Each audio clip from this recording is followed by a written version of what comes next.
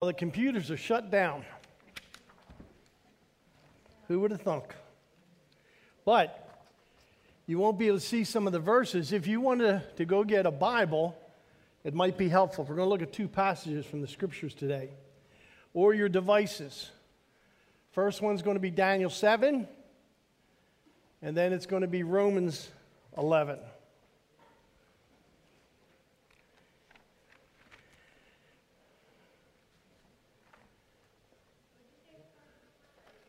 The first one is going to be Daniel chapter 7,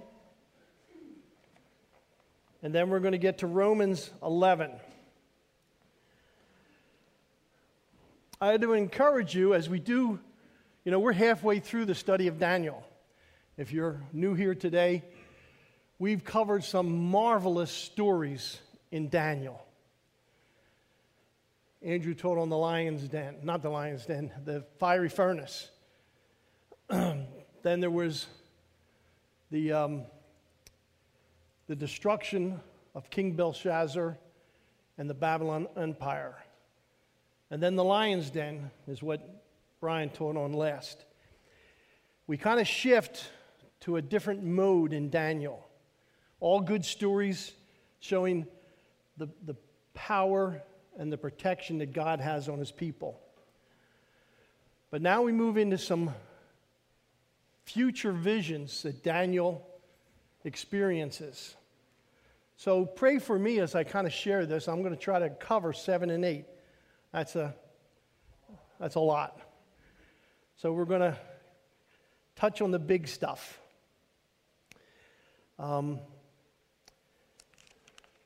We do have, for this chapter, in chapter 8, we have kind of a little diagram that are on the back there. I don't want you getting it now because you'll be reading it. I want you to pay attention. But this is really good. It's by a gal professor at Gordon Cromwell where Brian went, so this is where he got it. But Luane and I and the family got to hear her a couple years ago at Camp of the Woods. An excellent gal in the study of the Old Testament. I agree with these things here, so you can get that on the end. You can go home and read chapter 7 and 8. Some of you have already done that. Excuse me, but in light of what I want to share today, it might fill in some of the blanks. From here on out, I think it's important that we understand that Daniel wants us to understand the importance of God's chosen people, not just from the Old Testament, but in the future. The Jewish people, the nation of Israel, is God's chosen people. We cannot forget that. In our day today, some theologians have the idea they call replacement theology, that the church replaces Israel. And I want to show you a little bit. I'm not a theologian, but I've studied for a long time. I do not agree with that. Israel is very much a part of God's plan for the future. We're going to hopefully touch on that a little bit. I apologize. This summer I've had, I think it's allergies, but mucus all the time. Anybody else have mucus all the time? I won't have that in heaven. Amen to that. So, it's important that we understand, and Daniel does that well for us. It's essential that we understand God's place for the Jewish people and Israel as a nation, because it's in God's eternal plan and journey with them. We as the church, the followers of Christ, certainly are a big part of God's plan, but we cannot eliminate the nation of Israel. And Daniel is one of the most powerful prophetic books in the Scriptures, next to Revelation that Brandon tried to teach us last week. That was cool. It absolutely is a proof text for the accuracy and reliability of the Bible being true. And we're going to touch on that a little bit today. But let me share this with you just real quick as we get into this. The Bible predicts over 300 times the coming of Jesus, his birth, his life, his death, and resurrection. Let me just give you 7 here. The Bible predicts that Jesus, the Messiah, will be of the lineage of King David from the tribe of Judah. That's Isaiah 11, 1-5. He will be born in Bethlehem, Micah 5:2. He would come riding in on a donkey and a colt, Zechariah 9:9. A friend would betray him, Psalm 41:9. Others would cast lots for his clothing or gamble for them. Remember that at the cross? Psalm 22. The Jews would reject him, Isaiah 53:3. And he would be traded for 30 pieces of silver, Zechariah 11:12. That's 7. They say mathematically, just take 8 predictions hundreds of years before Jesus, and the chances of one man fulfilling 8 prophecies, and there's 300 or so, would be like taking a silver dollar, enough silver dollars, painting one red on the back, and putting those silver dollars over the state of Texas. And then we tell you, go pick the one that has the red paint on it. That's the odds of the prophecy that God has given to mankind to believe that Jesus is who he says he is. We believe that, and we don't need to pick out silver dollars.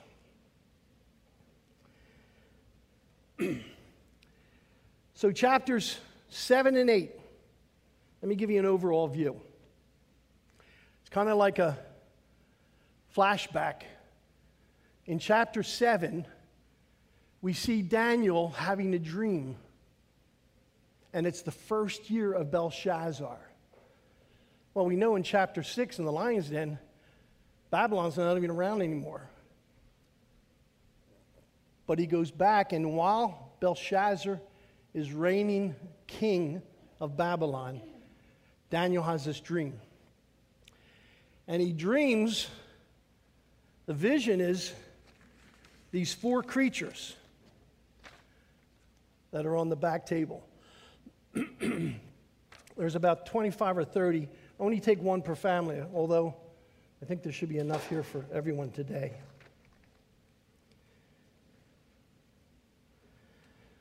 He has this dream, and it's very similar to the dream that Nebuchadnezzar has in chapter 2. You remember the golden image? Head of gold, bronze, silver, feet of iron and clay. And the interpretation is the same. The only difference I would suggest to you is man sees himself as a great image of gold and silver.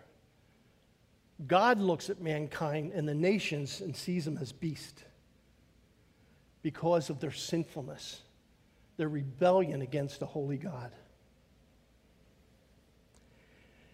I want to get into a little bit about the day that we live in. Hopefully I have time. That clock never stops.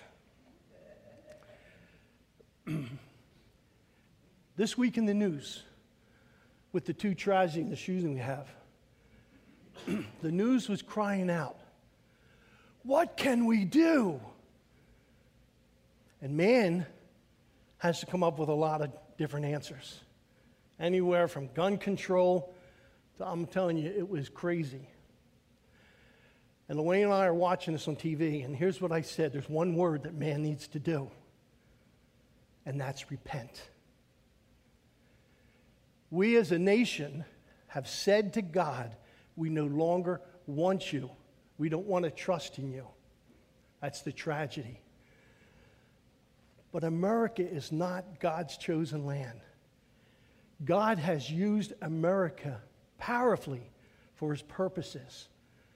But Israel is God's chosen people and chosen nation. And we need to remember that. We need to repent as a nation, but we've rebelled against God as a people here. And we're paying the price for that. You and I who are in Christ, who are not citizens of this land or this world, we need to pray. We need to pray for our leaders. We need to pray that our eyes will be open to understand how much they need God. Sadly to say, in the book of Revelation, 4 times as they go through the wrath of God poured upon them, God's heart is that they would repent. And 4 times it says, and they would not repent because of the obstinance of their heart. That's the problem. Christianity is a matter of the heart. And all hearts are sinful before God until they come by faith and believe in the one who has paid for their sins. That's our Savior and Lord Jesus. Thank you, Lord. So the vision. You got a lion, a bear, a leopard, and a 10-horned beast. And the scriptures tell us the lion is Babylon. And that nation is gone. Then you have Media Persia representing the bear. You have the leopard representing Greece, and the 10-horned beast representing Rome. And the Bible tells us that. Now, this is a time period that's about 560 BC to the time of Rome, which ends in about 300 AD. God's given us a look at the nations that will rule with power and might. Gentile nations that are going to do tremendous destruction against his people, Israel.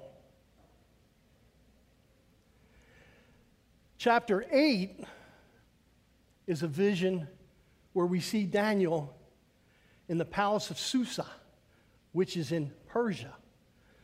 So, in this vision that he has during the 3rd year of Belshazzar, are you staying with me? A little tight here. He has a vision that he's going to be in Persia. And we know from chapter 5 and chapter 6, that's exactly where he is. And in this vision, there is no bear. The bear's gone, which is, I think, kind of neat in Scripture too. It just fills that in. And he deals with, in chapter 8, Media Persia like a ram. It has 2 horns. One's longer than the other because Media Persia was a 2-power nation, but one was stronger than the other. That's the longer one. That's Persia. Then chapter 8 comes along, this goat. You don't think a goat is being powerful, but this goat doesn't touch the ground. It's so swift. And it represents Greece and Alexander the Great, who we know by history conquered more land faster than anyone else. In the vision in chapter 7, he's a leopard, fast animal. And there's some horns on him. The one in the center being Alexander the Great. But it tells us his kingdom doesn't last that long. Alexander the Great died at 32. From 22 to 32, he conquered more land than anybody in a time period. But he didn't last. There were 4 generals that came up, and then they became 4 kings of Greece. One being Antiochus Epiphanes, which some say, well, he was the Antichrist. What it says about Antiochus Epiphanes is that he ruled a portion of the Greek Empire. So he was a type of an Antichrist, which we have many today. The scriptures talk about that. But the Antichrist, when we get to chapter 8, rules the whole earth. And I believe, and most scholars do, that's a future Antichrist, the Antichrist.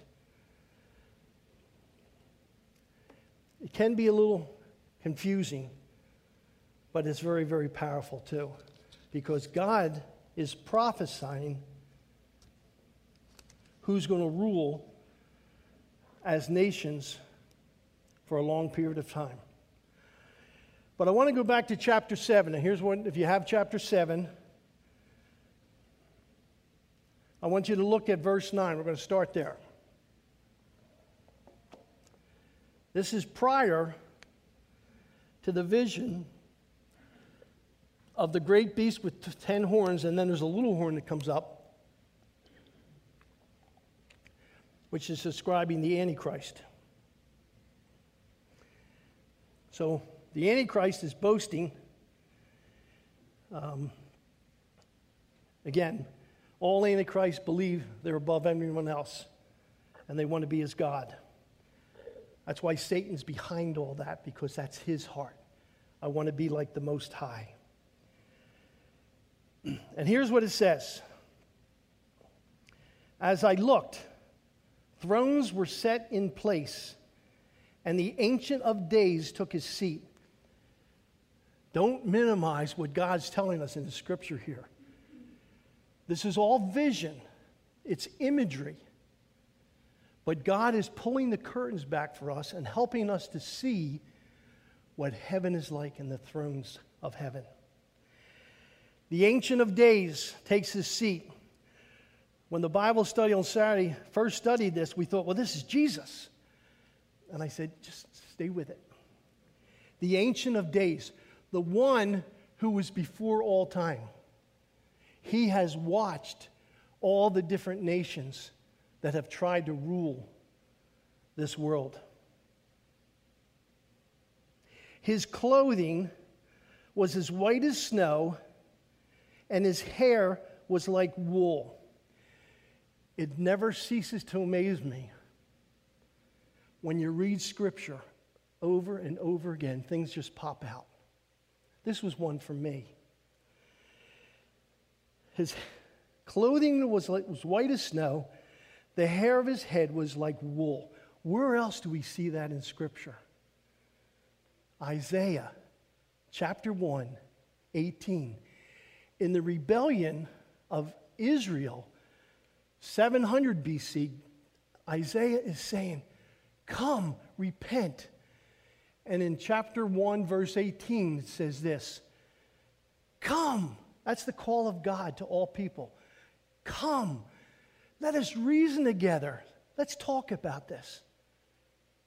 Let us reason together. Though your sins be as scarlet, they shall be as white as wool, white as snow. Same order. Let me get it right. Your sins as scarlet, they shall be white as snow. Though your sins be red like crimson, they shall be as wool. What a marvelous picture. And I'll say it this way, and this is how I see this. All of Scripture everywhere has said no one will ever see God the Father. Jesus, even in the Old Testament, is the manifestation that all of us can see and touch, that he represents God the Son, and he is the image of God the Father.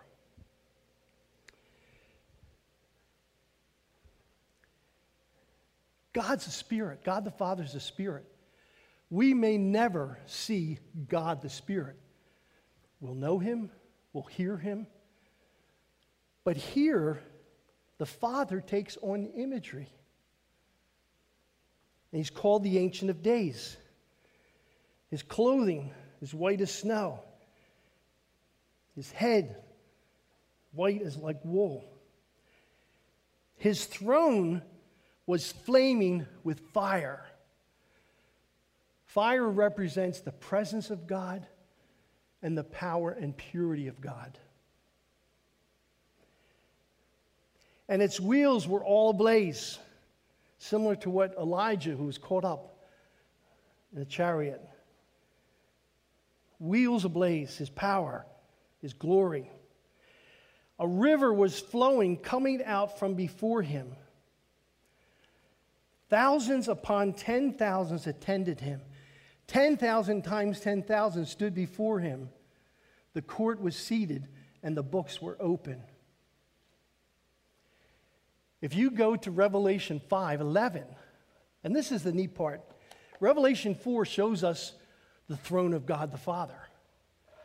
Then it gets to chapter 5, and the statement starts out, there's none worthy to open the seals. Who is worthy? And John has that time of weeping. And an angel comes and touches him and says, hang on there. There's someone who's worthy to open up the seals.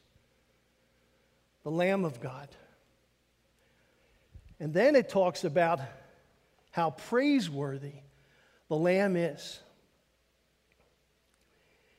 And it says the exact same thing here with 10,000 upon 10,000.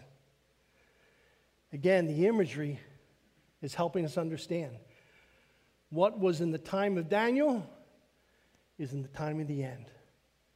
This is the very presence of God, his power, his majesty, his glory, his honor. Let me read on. Then I continued to watch before the boastful words that the horn was speaking, the Antichrist, part of the vision of Rome. I kept looking until the beast was slain and its body destroyed and thrown into the blazing fire, the end time. The other beasts had been stripped of their authority but were allowed to live for a period of time. And that's the Grecian Empire, the Roman Empire, the Medo-Persia. God didn't eliminate them. We'll go on to verse 13. In my vision at night I looked, and there before me was one like the Son of Man. Who do you think that is? Jesus. New Testament talks about Jesus all the time as the Son of Man. He was coming with clouds of heaven. Does that sound familiar? The disciples, they're looking up as he's ascending to heaven, and the angels come. Why stand you gazing, looking up? This same Jesus that has gone up will come again with the clouds. This is our Savior, the Messiah, the ruler, the King of Kings and Lord of Lords. And listen to what the Ancient of Days tells him. He approached the Ancient of Days and was led into his presence. We see that in chapter 4 and 5 in Revelation. He was given authority, glory, and sovereign power. All nations and peoples of every language worshipped him. Now, I had Jehovah's Witness came to my house the other day, a couple of them. And I said right from the start, listen, you don't believe Jesus is God? I believe Jesus is God. Oh, yeah, you're right. Yeah, well, okay, we won't get into it. They worshipped this one who came into the presence of the Ancient of Days. You remember when John fell down in Revelation and worshiped the angel, and the angel said, no, do not worship me. Daniel 7, they worship the Son of Man because it was Jesus, God the Son. Now listen to what the Bible says here. He was given authority, glory, and sovereign power. All nations and peoples, every language worshipped him. His dominion is an everlasting dominion that will not pass away, and his kingdom is one that never will be destroyed.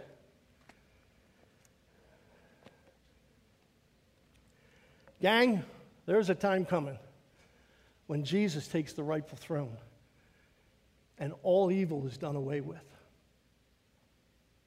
God will rule in justice and in righteousness. It's on his thigh. Faithful and true and righteous. Can you imagine Daniel being able to see this vision?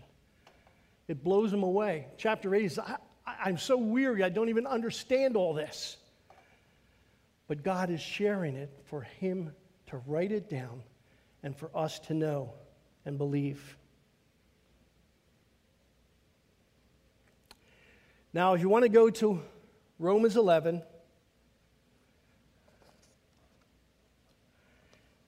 this is 11 chapters all about the gospel in Romans. And we get to the end. Early in the chapter of Romans, it tells us we've been grafted in as children of God with the Jews. You remember Romans 1? I'm not ashamed of the power of God or the gospel of God. It is the power of God unto salvation to the Jew first and then the Gentile.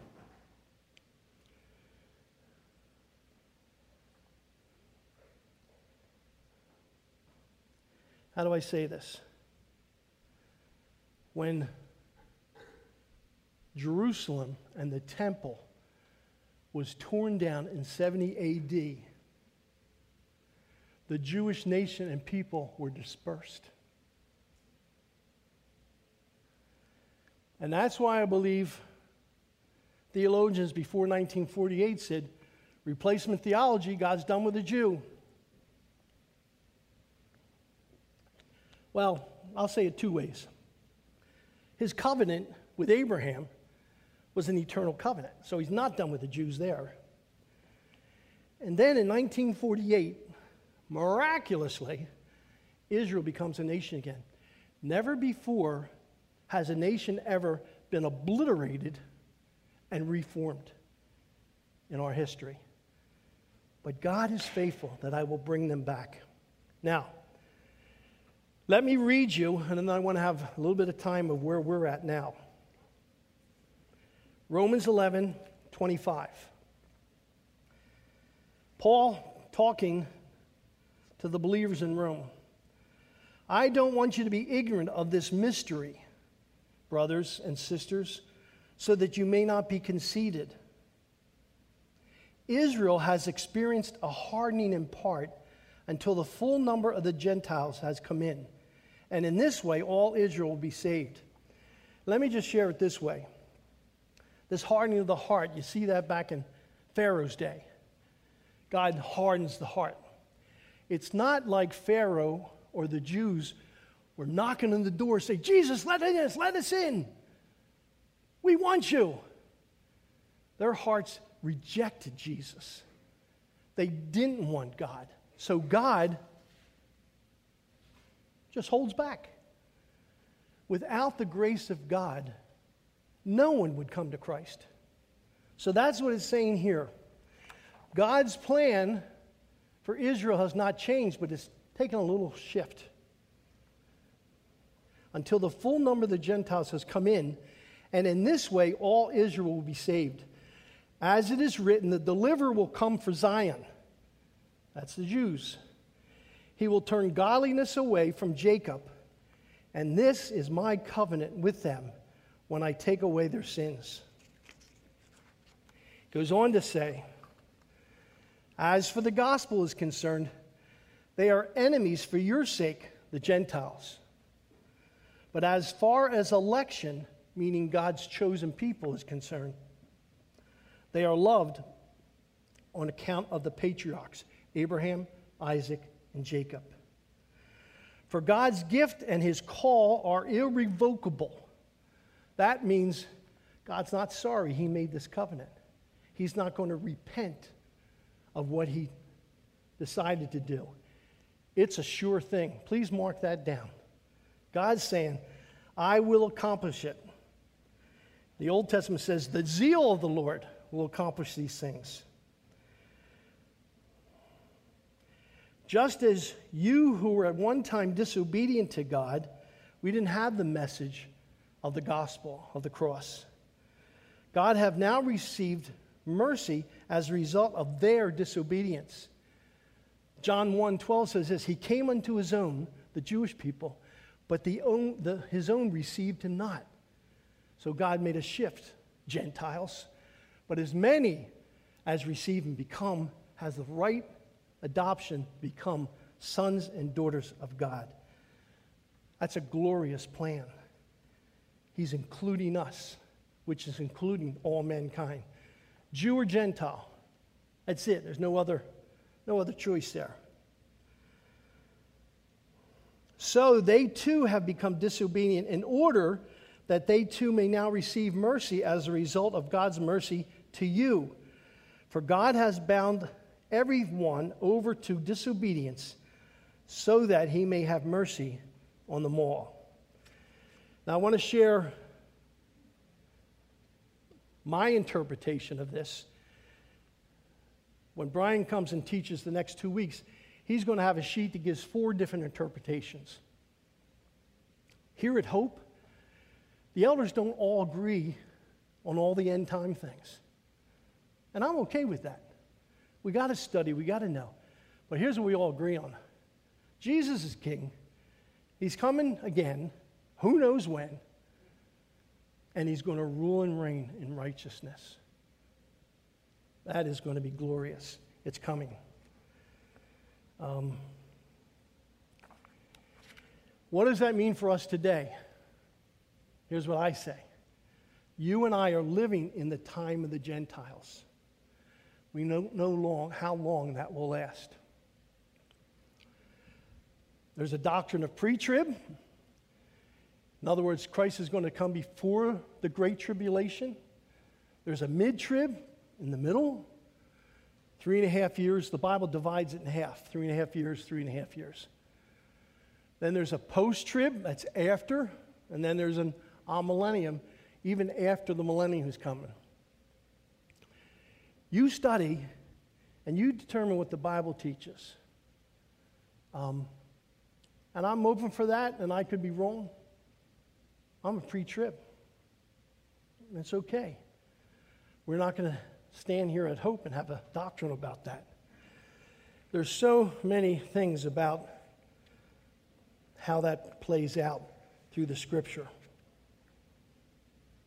Enoch being the first example. He was caught away.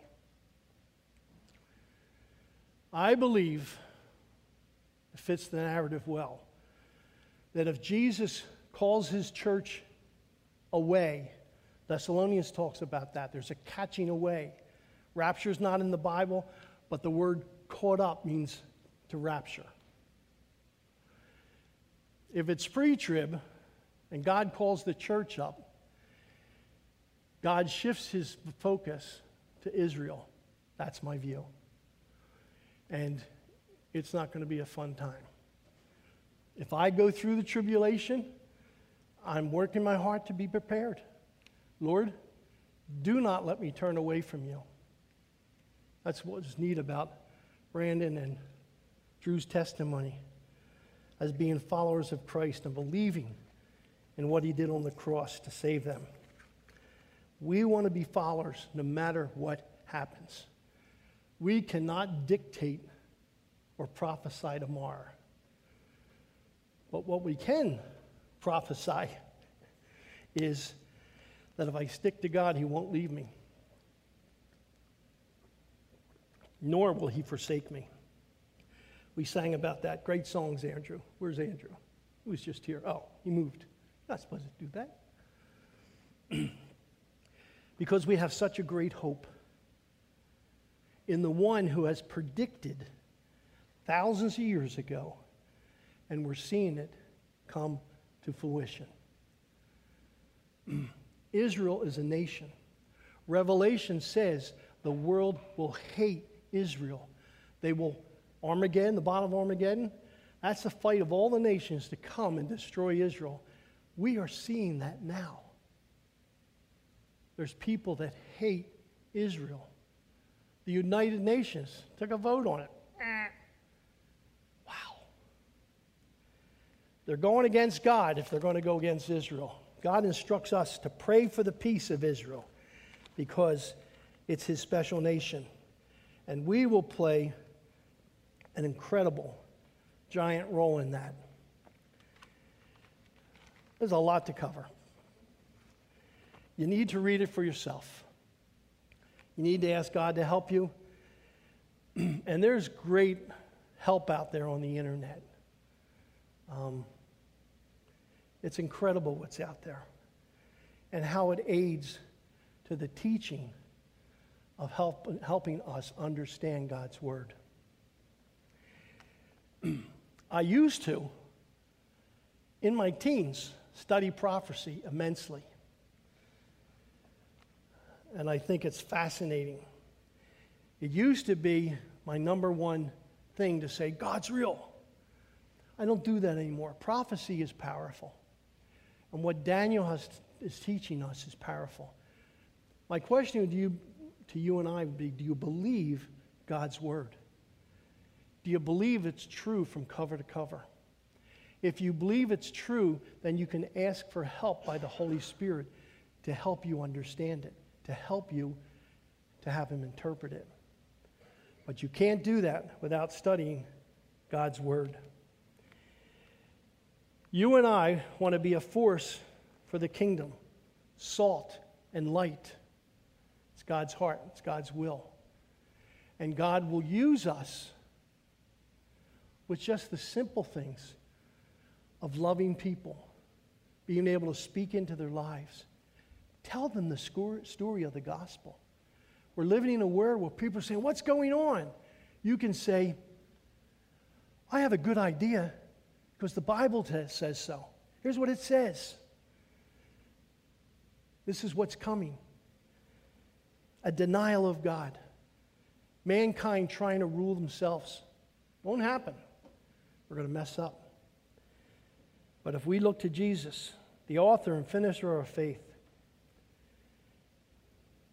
He's going to take care of it all. Let's live in hope today. Let me pray. Father, I thank you for your word, for this difficult passage in chapter 7 and chapter 8. But Lord, it's so vivid that you tell us ahead of time that these nations will rule, and they did, and they have. And you tell us of a coming Antichrist that will rule the world. But it's okay. We're in Jesus. There's going to be great persecution for the church. Help us to be faithful, strong, because we've been given eternal life. I pray for hope, Lord, that you would make us here men and women who are willing to do what it takes to live for you. In Jesus' name, amen.